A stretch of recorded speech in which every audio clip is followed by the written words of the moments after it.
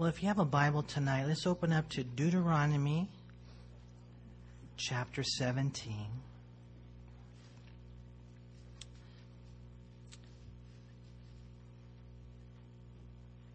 And this evening we continue our journey through Deuteronomy, in which Moses is giving to the people the instructions that would be necessary for the nation to not only possess the land, but to enjoy the land. Now, as I've mentioned before, remember, we're no longer in the Old Covenant. We're no longer in the Old Testament. We're now in the New Covenant and the New Testament, so to speak. And so maybe not the principles would be for our practical application, the precepts, but the principles will be. And as we go through our study today, we're going to see God sharing with us a few things. In verse 1, we're going to see the spotless sacrifice. In verses 2 through 13, we'll see the eradication of evil. And then in verses 14 through 20, we'll see the conduct for kings or leaders. And these are all things that are applicable to us, how we need to offer to God the best. Not blemished sacrifices, but our God is worthy of the best. The spotless sacrifice. And then secondly, how we need to eradicate evil. And we're going to see the way that God deals with it in the nation, how you have to purge out the impurities. We need that in our country. We need that in our life. And then in closing today, we're going to look at God's word to kings. And we can take it and you can give it to our president. You can give it to anyone in position of authority, anyone who aspires to be a leader. And, when it comes to the family or when it comes to the ministry, when it comes to the country, the key is good leadership. And when it comes to good leadership, it just means an awesome relationship with God in which the Word of God guides our life. And we'll see that today as we go through our study. We'll have lessons in excellence and justice and purity and, as I mentioned, in leadership. But we read here in verse 1, he says, "You shall not sacrifice to the Lord your God a bull or sheep which has any blemish or defect, for that is an abomination to the Lord your God." See, first of all, the spotless sacrifice, in which God says you're not to, offer these blemish or defective sheep or bulls to the Lord.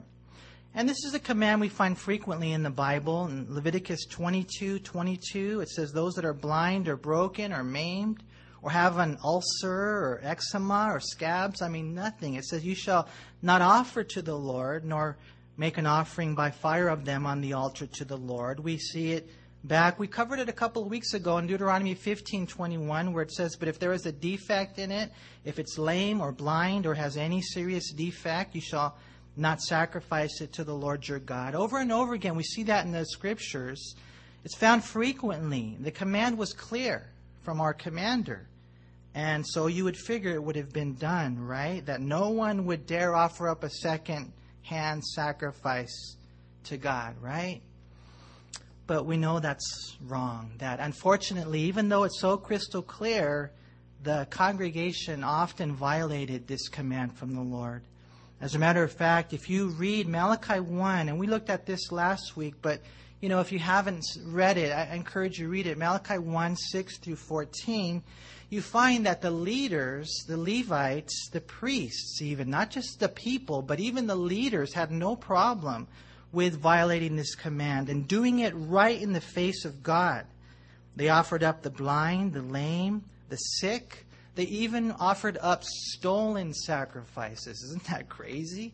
You go over to your neighbor's house, you say, I got to give a sacrifice to God, and you rip them off, and you take it down to the temple. It's just crazy where their heart's at.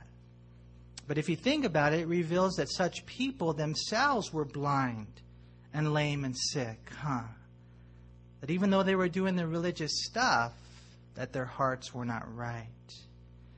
And we got to be so careful, you guys, that we don't become blind to the glory of God. That we would never forget that not for a day, not for a moment, that God deserves 110% of who we are.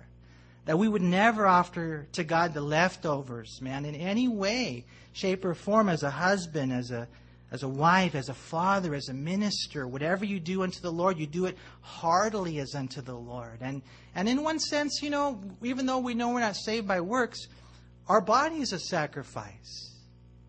And we don't want to offer up a defective, spotted, sacrifice to God. I encourage you to give God the best. I mean, Kobe gives the Lakers the best, right? I mean, think about it. He wakes up at 5 o'clock in the morning. And why? He's already got so many rings. Why is it that he wants it so bad? It's just in him. It drives him. But it's his own glory. He wants to be known as the greatest of all time. And it's really a trip when you think about it. We would never have that as a motive. But we want the Lord to be glorified. And if you would surrender your life to the Lord, if you would totally, wholeheartedly turn away from this world and turn to God, then God will use your life to bring Him great glory and honor.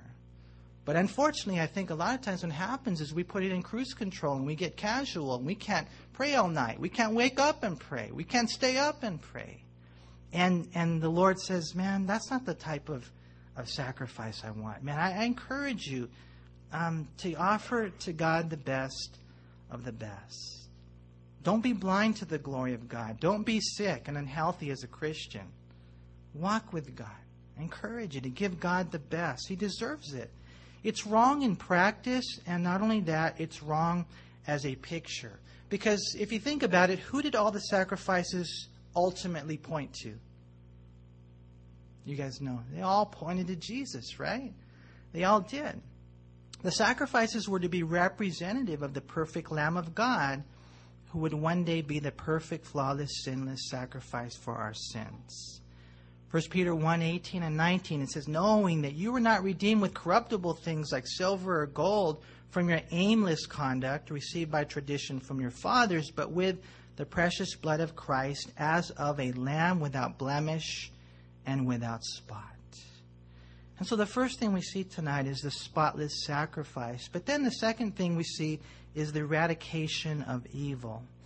Because look what we read in verse 2. It says, if there is found among you within any of your gates, which the Lord your God gives you, a man or a woman who has been wicked in the sight of the Lord your God and transgressing His covenant, who has gone and served other gods and worshipped them, either the sun or moon or any of the host of heaven, which I have not commanded, and is told you, and you hear of it, then you shall inquire diligently. And if it is indeed true and certain that such an abomination has been committed in Israel, then you shall bring out to your gates that man or woman who has committed that wicked thing, and shall stone to death that man or woman with stones. The spotless sacrifice would bless them as a nation, and the eradication of evil would do the same. If idolatry was found, that's what we see right here, something clearly forbidden by God. I mean, it was the equivalent of spiritual adultery, sadly practiced commonly among the people of the day. They worshiped the sun, the moon, the stars, the sky. Here we see that if it was found among the people, and then they would do that investigation, diligent investigation, they were to inquire and search and ask. And we see here, if they were convicted, we're going to see later on the testimony of at least 2 or 3 witnesses. But if idolatry had indeed taken place, then we read right here in verse 5 that the convicted was to be stoned to death. Now remember, they were theocracy. Remember, God had supernaturally taken them out of Egypt. He has sustained them in the wilderness for 40 years, Truly, they were accountable, and we don't stone people to death now. We don't, you're not a Christian and we kill people. We don't do that, okay? I've shared that with you before. This is a theocracy. But one thing I do want to share with you guys is that idolatry is worthy of death. That they all should die. Probably a lot of us should die. Because how many times have we put something before God? How many times, when the bottom line is, when you get down to the nitty-gritty, you are your own God. And we all deserve that. That's what God says in the Old Testament. And, when that would take place, if idolatry, took place, and let's just say, we'll kind of go down that lane, that people, were stoned to death, there'd probably be less idolatry, huh? I mean, seriously, man. There probably would be. And there'd be not only the punitive, but the preventative element of it. See, that's the way you eradicate evil. And I know for us here, we're glad this doesn't happen. We're kind of glad, but, at the same time, man, I don't know. I kind of wish that God would, get us a little more often. Although I'd probably be dead. A lot of you would be too. But the bottom line is to enter into the nation and to enjoy the nation and to enter into your life and to enjoy your life. You can't give God the leftovers. And you've got to make Him the God of gods and King of kings. And nothing must come before Him. Nothing. Not a husband, not a wife, not a child. No one should come before God. Definitely not the sun and the moon and the stars. And that's what He mentions right here. And it's a heavy warning. We see the same thing earlier, Deuteronomy 4:19. He says, "Take heed, lest you lift your eyes to heaven, and when you see the sun, the moon, and the stars, all the host of heaven, you feel driven to worship them and serve them, which the Lord your God has given to all the peoples under the whole heaven as a heritage." When I look up at the sun and a beautiful day or the sunset, or, you look up at the moon and the stars and stuff, I'll be honest with you, man, I look at it and I'm like, wow, God, you're awesome. But unfortunately, there are many people who worship those things. And God says, take heed, don't do it. Don't put anything before the Lord. Don't put anything in place of the Lord. And, thank God we don't do this today, huh? Do we? I think we do, though. According to one source, I read that in America today, 25% of all people practice astrology. Did you guys know that? You're like, yeah, I'm a Gemini. You know what? That's not Christian. I grew up, and I don't know if times have changed. Remember, my parents, they were all into that.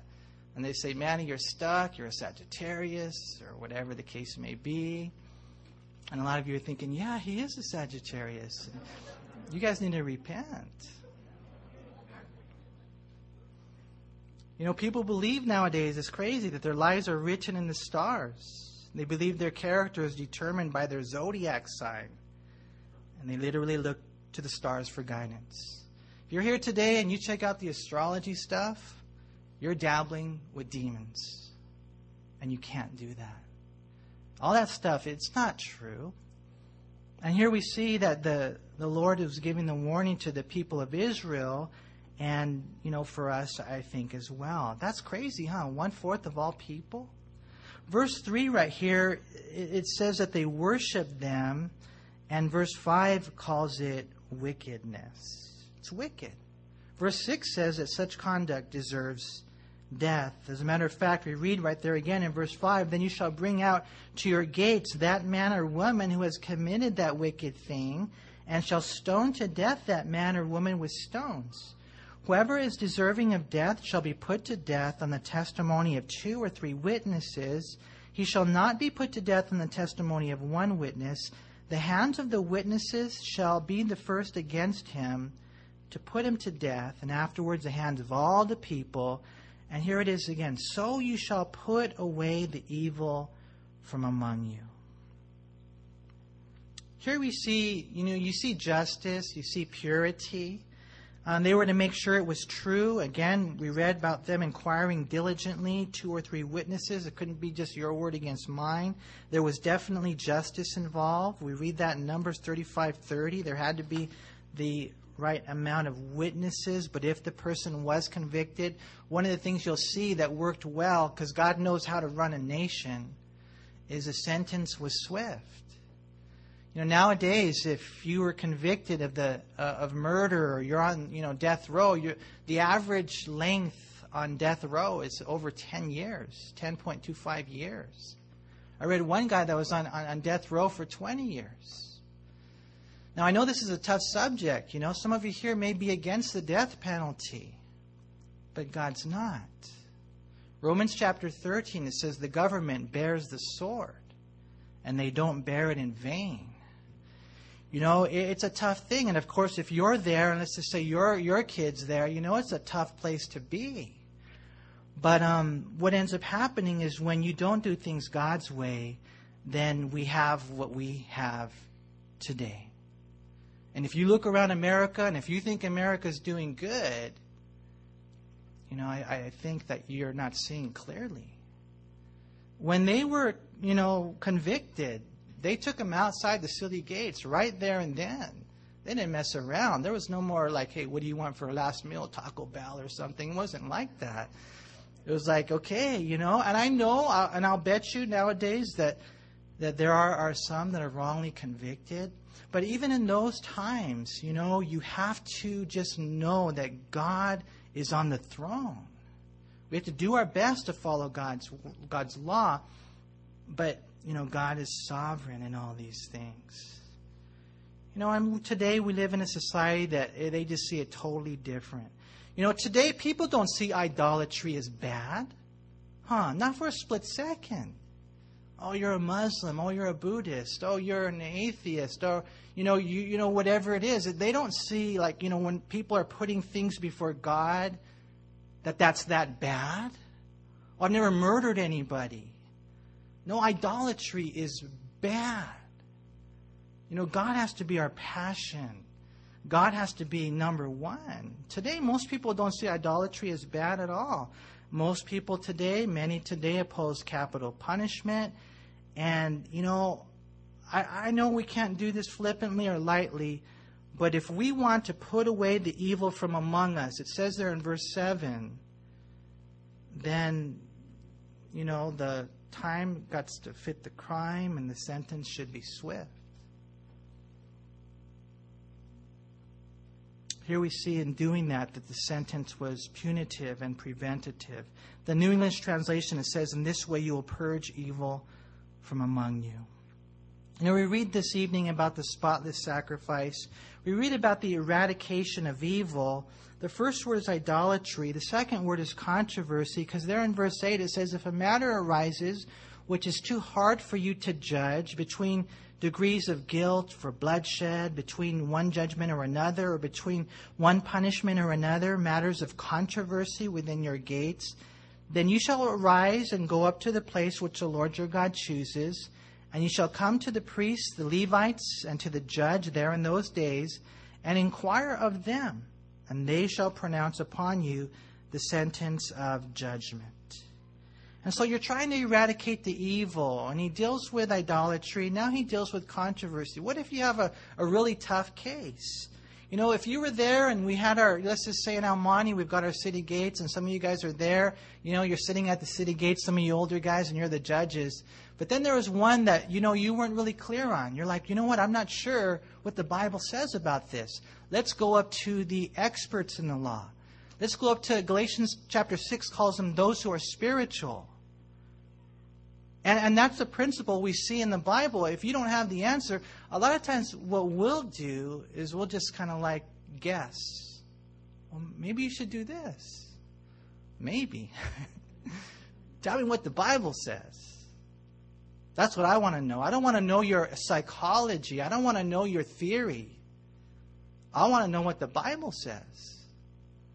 And so when they had a hard case, they said, okay, let's take it to the Levites, the priests, those there at the tabernacle and the temple. And that's a great principle for us to follow.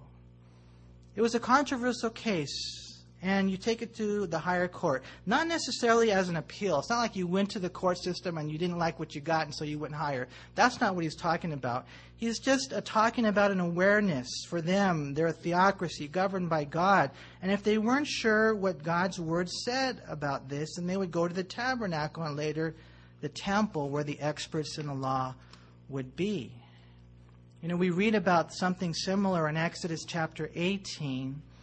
When Jethro, Moses' father-in-law, gave him the same principle, he told him in verse 21 that he should elect men from all able men, such as fear God, men of truth, hating covetousness. and place such over them to be rulers of thousands, rulers of hundreds, rulers of fifties, and rulers of tens, and let them judge the people at all times. And here he says, and then it shall be that every great matter that they shall bring to you, but every small matter they themselves shall judge. And so it would be easier for Moses. And that's kind of how it works. Even in the church to a certain extent, that we would take the harder cases to those individuals who really, really know the Word of God. And if you have questions, you have to go and you have to keep on asking until they give you a biblical answer. And that would help, everything. There's a scripture, the proverb says, in the multitude of counselors, there's safety. And what that means, I think, is not that you go to and talk to 20 different people. What it means is that in a congregation where you have individuals who give biblical counsel over there, and you can talk to this person and that person and him and her, and all of a sudden you get a congregation of people who know that the only authority and guidance we have is the Bible. Then in the multitude of counselors now, there's safety. But if you have people in the congregation who just, they just kind of give you, well, this is what happened to me. Well, this is what happened to her. And they give you experiences, then that's not really the authority that we need. And so here we see they would take the controversial cases to those at the tabernacle. And in reality, the cases were not brought to Moses. In all reality, they were brought to God. Because in Deuteronomy 1:17, it says, you shall not show partiality in judgment. You shall hear the small as well as the great. You shall not be afraid in any man's presence, for the judgment is God's. And it's so cool when the Lord raises up a people who just want to do His will. It's a beautiful thing. Sometimes you get people, and we're going through life and we have all these questions, and we'll keep asking until we hear the answer that we want to hear. And then we're like, oh, you're the wise one. No, we have to be like, well, what does the Bible say? And that's it. And that's where we need to be, you guys. And then when they tell you, okay, well, this is what you have to do, you don't have, grounds for divorce. You got to stay in that relationship. And then they say, okay, well, I'll go find a church down the street. They'll let me out. Okay, now you're asking for judgment, because now you're entering into sin with eyes wide open. As a matter of fact, it's kind of interesting. If you read on here, it says, and you shall do according to the sentence which they pronounce upon you in that place which the Lord chooses. And you shall be careful to do according to all that they order you. And so they give you the counsel from God's Word, and you've got to do it, whether you agree with it or not. This is God's Word, right? According to the sentence of the law in which they instruct you, according to the judgment in which they tell you, you shall do. You shall not turn aside to the right hand or to the left from the sentence which they pronounce upon you. Now the man who acts presumptuously and will not heed the priest who stands to minister there before the Lord your God, or the judge, that man shall die. You shall put away the evil from Israel, and all the people shall hear and fear and no longer act presumptuously. I mean, it would have been so beautiful if the nation of Israel would have just done things God's way, huh? And in our life, the same is true, you guys. Some of you here came to the Lord when you were younger. Some of you came to the Lord, you're older now. Some of you here have been a Christian for a long time, but it seems like the light is just beginning to shine. And you're just really getting serious about the Lord. And so you don't want to really look back with too many regrets. You want to look back and learn. But from this day forward, that whatever God would tell us to do, that we would just humble ourselves before His authority. Because He's God. He's God. And He's the one who calls the shots. Not us. And we have the audacity so many times to resist His authority. And that's right here, they say that when they would do that, they would die as well, deserving of death. I know for us here, we're so grateful that we live in the New Testament because, again, so many of us would be dead right now. But, don't let that be your license to sin. Learn what God wants. Learn how God wants you to give Him the best of the best. Learn how God wants you to not have any idols, but that He truly would have your heart. Learn how God wants us to find out the biblical answer to our questions. And then whatever He tells us to do, we just do. Because really, if we don't, it's wickedness. It's wickedness. It's deserving of death. And here we see the authority of God's Word and how the priests were to make judgments based on the Word as ambassadors of God. And mutiny against God's authority was worthy of death. Again, if someone did that, they were to put him to death. Again, it would cleanse the land, and it would be punitive and preventative as well. He says right there, notice again in verse 11, and here's the thing I really encourage you guys again. According to the sentence of the law in which they instruct you, according to the judgment which they tell you, you shall do, it says, you shall not turn aside to the right hand or to the left from the sentence which they pronounce upon you. And so, you find out what God wants you to do when you're there and you're going down that path, and you just, you don't go to the right, you don't go to the left. There's no distractions, there's no diversions. You're just with a heart like flint, a face like flint, and you're going forward. And we see that often in the Bible. Deuteronomy 5:32 says the same thing. Don't go to the right or to the left. Deuteronomy 28:14. Proverbs 4:26 and 27, it says, ponder the path of your feet and let all your ways be established. Do not turn to the right or the left. Remove your foot from evil. I remember there was a series of children's books that came out when my kids were young. It's called Adam Raccoon. Out of curiosity, any of you remember him? Any of you guys? Shelley's the only one. Okay. Man, if you can go on, those used book websites or whatever, if you can get any Adam Raccoon, it is worth its weight in gold. I thought about donating to the library. I said, no way, I'm going to hang on to these ones, man. Great book. But there's this one in which he's running the race. And as he's running the race, he's a really, really fast raccoon. He kind of gets out in front, but then he smells these pies on the side. And so he goes off the road. And, he goes back on the race, but now he's got a big, belly like this. And then he's running down the path, and he's going to the right, he's going to the left. He goes into this house of mirrors, and he's having fun in there, but then he can't get out. He finally gets out, and he's going down the path, and finally, as he's going, and he's realizing, I'm not going to make it, he remembers that someone gave him a shortcut. So he opens it up, and he takes a shortcut, and the next thing you know, he's just lost. He's just lost.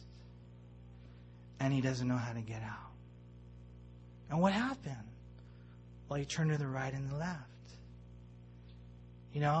And we can't do that, you guys. We got to stay forward. This is what God tells us to do, and you go and you do that. And you're not unstable. You're not up and down. You just try to go forward with the Lord. We have to stay on track. We need that straight and narrow spiritual stick-to-itiveness. We need to stick to the path.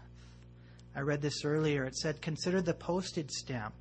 Its usefulness consists in the ability to stick to one thing till it gets there. He said, remember that the next time you open up your mail, you guys stick to the Scriptures. Stick to that deep and personal, intimate relationship with the Lord. Stick to a heart of obedience. Because God is worthy. You see, in looking at this, we see the spotless sacrifice, the eradication of evil. We see here that God wants to do a great work in the heart of the people. But now we close with the conduct for kings. And if you want to have a good nation, nationally, personally, family, you got to have good leaders. So leaders, listen up. It says in verse 14, when you come to the land which the Lord your God has given you, and possess it, and dwell in it, and say, I will set a king over me like all the nations that are around me, you shall surely set a king over you, whom the Lord your God chooses. And so you read that right there, and you're like, but Manny, I thought Israel was a theocracy. Why is God giving instructions for a monarchy? Why is God now telling them about their king? And the answer is that the nation of Israel would, not too far down the road, fall into what's known as the permissive will of God. Not the perfect will, but the permissive will of God. God allowed it. And God was so humble, He was then willing to work in it. But it was not His perfect will. It's really awful when you look at verse 14. The real reason they wanted a king, look what it says there in verse 14. I will set a king over me like all the nations that are around me. That was a real reason. They wanted to be like everybody else. And we have to be so careful in the church. A lot of times we'll use worldly means to, we say, well, the ends justifies the means. And, we can kind of do some crazy stuff here and questionable stuff here as long as we bring in a whole bunch of people and pack it out with crowds of kids. But you can't do that if you compromise. It's not about being like the rest of the world. We're supposed to be really different. And you want to know how the kids will come? The kids will come if we pray. And we could do a whole bunch of, shows and things like that. And we can do some, funky lights. We can paint the sanctuary black, and get the kids in here,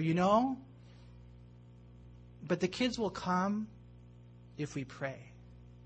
The kids will come if we love them. The kids will come if we teach them God's Word. You see, be so careful when you want to be like the world. Because that's what they said. We want to be like the rest of the world.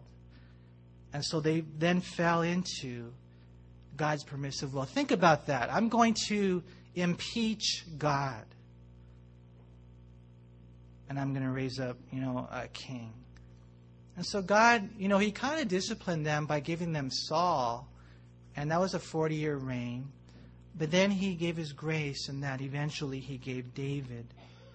And when you look at that, God then began to work in the nation of Israel again. The Bible says in Leviticus 20:26, and you shall be holy to me, for I, the Lord, am holy, and have separated you from the peoples that you should be mine. They forgot that. Be careful, you guys. Wiersbe said, imitating the world instead of trusting the Lord has always been the great temptation of God's people. And each time they've succumbed, they've suffered. Samuel tried to talk the nation of Israel out of getting a king. But we read in 1 Samuel 8:19 and 20, nevertheless, the people refused to obey the voice of Samuel. And they said, no, but we will have a king over us, that we also may be like all the nations. And one of the things I noticed in this church, and I think in most good churches, is you're going to see a diversity of people, huh?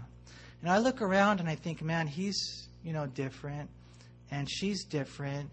And, sometimes in our heart, we may think lower of ourselves because we're not like her or like him, and we shouldn't be that way. As a matter of fact, while I was back there, the Holy Spirit brought this thought to my mind. You guys remember that game, Perfection? You guys remember that game? And did you guys ever play it where you push it down and then you get all the different pieces and you put them in? You guys remember that? The square, some of you guys are squares, and then the circles. Some of you guys are stars. and just all the different shapes and the S shapes and all that. And I was just thinking, Lord, that's who we are, huh? And I appreciate the way this individual is different, and they're different, and she's different. And together there's a unity and diversity. We're not to be like the world. We're not to be like that person. Be you. Be like Christ. See, that's it. But unfortunately, they just wanted to be like the rest of the world. And so God gave them what they wanted.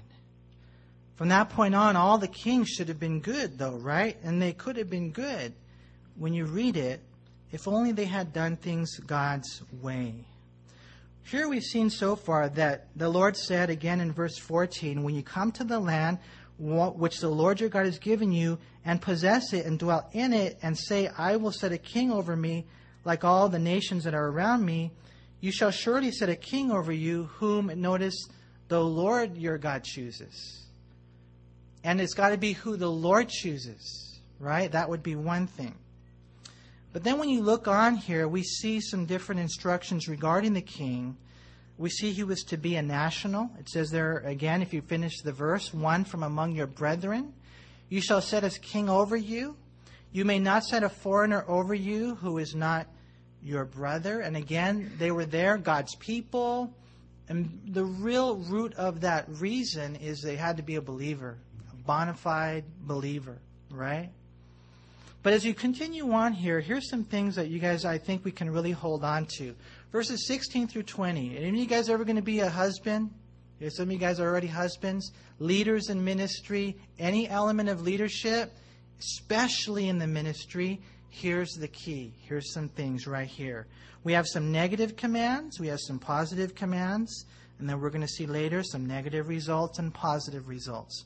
First of all, we see the negative commands. In verse 16, but he shall not multiply horses for himself, nor cause the people to return to Egypt to multiply horses. For the Lord has said to you, you shall not return that way again.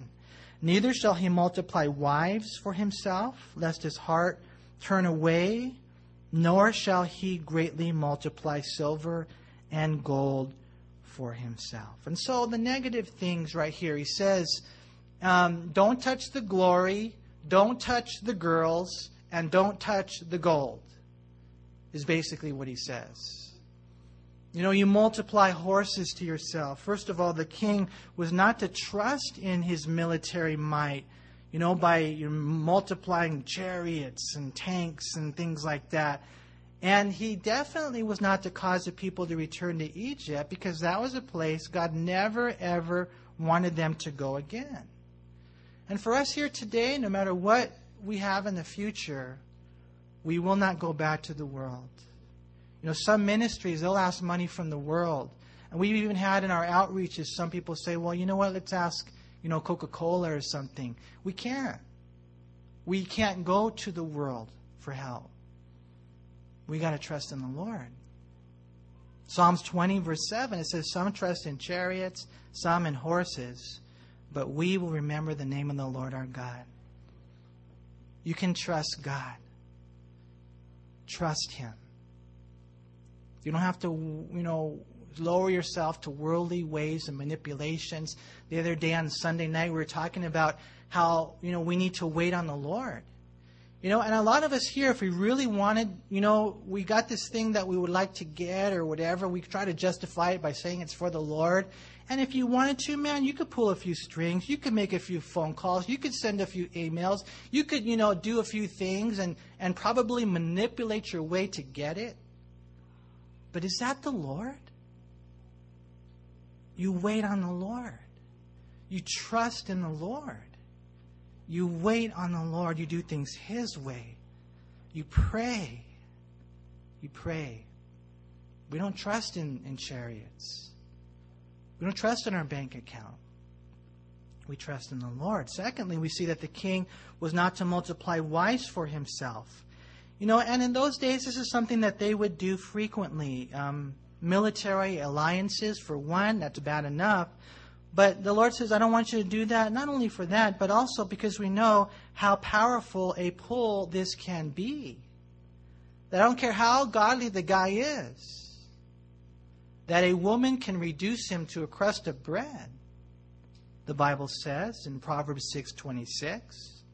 And just in case you ladies think that you're not vulnerable to that, your husband's not paying attention to you, next thing you know, some guy comes around, he shows you attention.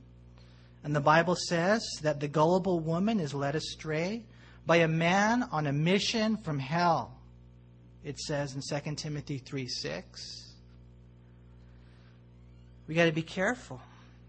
We can't, go this route of pride or perversions or possessions. He says right there, the king was not to gather a whole bunch of gold or stack up stocks of supplies of silver. It says right there, for himself. And so many guys nowadays, and you guys see it all over TV, they have, $1,000 suits on. It's crazy, man. I'm like, whoa. They've got their Rolls Royce. They've got their air-conditioned doghouse. They're getting rich off the people. And you know what? Chuck Smith, this is what he said. He said, don't live above the people. Don't live above the people. One time they were getting the BMWs and the nice cars. He said, hey, get a Toyota, something like that, I think, We got to be so careful that we don't get rich. You see, all these were typical of the kings of the day and the kings of the world, but they were not to be typical of the kings of the King of Kings. Unfortunately, we know that Israel failed miserably. 2 Chronicles 1:14-16, Solomon gathered chariots and horsemen.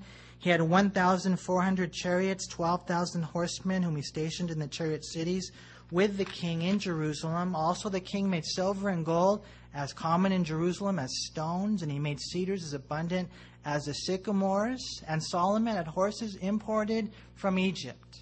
He did everything that God told him not to do. No wonder the kingdom was stripped from him. No wonder from that point forth it was divided. Later on, we read in 1 Kings 11:3 that he had 700 wives. Crazy. 300 concubines. And what happened? They turned away his heart. And it doesn't have to be 700. For some of you here, it might be 700 because you're looking at pornography. You look at all the girls. It could just be one, though. And they'll turn away your heart. God says, be so careful. Leaders, be careful of the glory, the girls and the gold. Those are the negative commands, but here's the positive commands. He says in verse 18, also it shall be when he sits on the throne of his kingdom that he shall write for himself a copy of this law in a book from the one before the priests, the Levites, and it shall be with him, and he shall read it all the days of his life, that he may learn to fear the Lord his God and be careful to observe all the words of this law and these statutes. This is the best counsel for any leader. I mean, here it is right here. God says, don't do these things. Stay pure. Stay simple. And just, flood your heart with the Word of God. Right there, he says, write a copy of the Bible. That is so cool. Write it. I encourage you guys, write it. Write the whole Bible. There's something about, going through your fingertips, that it just kind of hits home a little bit. He says, I want you to write a whole copy of the Bible. He says right there, I want you to have a copy of the Bible with you always. On your phone, you can have it right there with you all the time.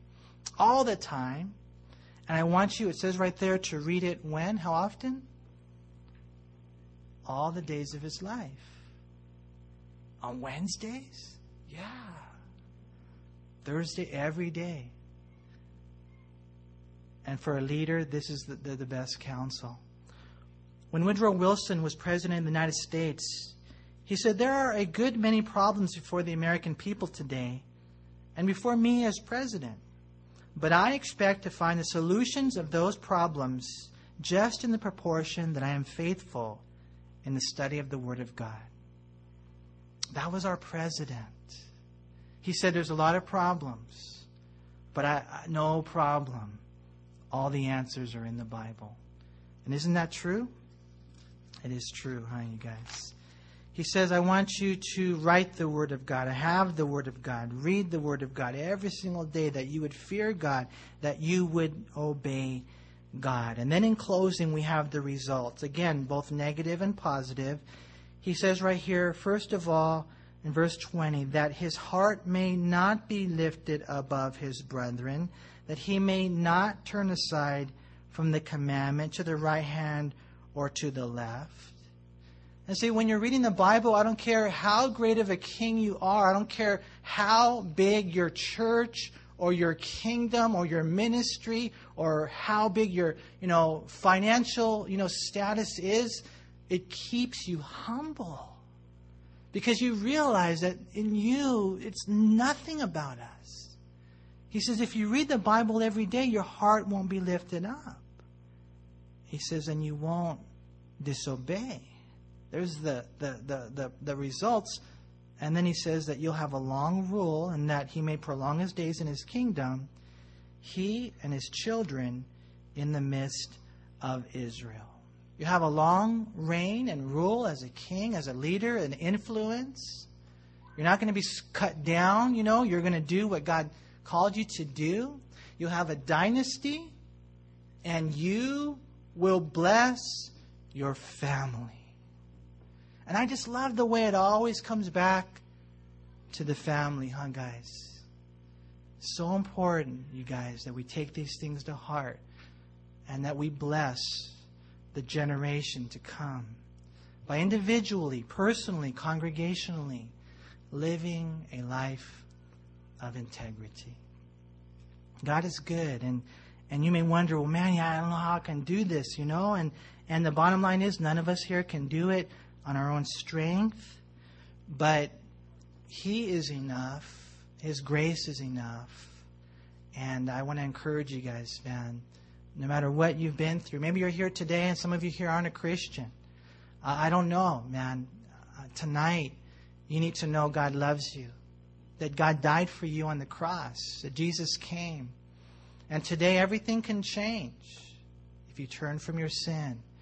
And tonight you trust in Christ as your Lord and Savior.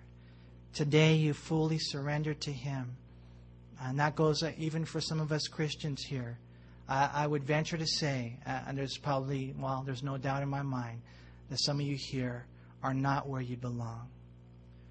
You're not. And so today you need to take that step and say, Lord, I want to come back. And He'll meet you there. Okay, let's pray. Lord, we love you and we thank you. We honor you.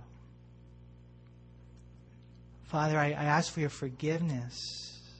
I think as a church, there's not that reverence. There's not that worship. We sing, but a lot of times we don't live. Help us to live, Lord. Help us to live, Lord, the life that you want us to. And that you would raise up leaders and you would raise up heads of ministries and churches. Father, that you would raise up men and women with great influence and impact, maybe on one life, maybe on a million lives. It doesn't matter how many, just the faithfulness, Lord. Give us grace. Lord, give us grace today. Like Paul the Apostle said, by the grace of God, I am what I am. And so, Lord, I pray tonight that your Holy Spirit would come, that you would come, and that you would touch every heart here. I see mighty men of valor, Lord. I see, Father, godly women. I see that. I see missionaries, Lord.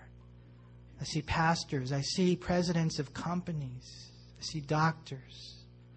I see servants. I see moms. I see dads. I see beautiful single people. Grandpas. Grandmas. Lord, use this church. Lord, use our lives. We're not content. We thank you for the work you've done. But God, I pray you would just do a deeper work. We do love you, Father. We pray you touch every heart tonight. Thank you so much for your grace in my life, in our lives. We pray in Jesus' name. Amen. Amen. Let's all stand.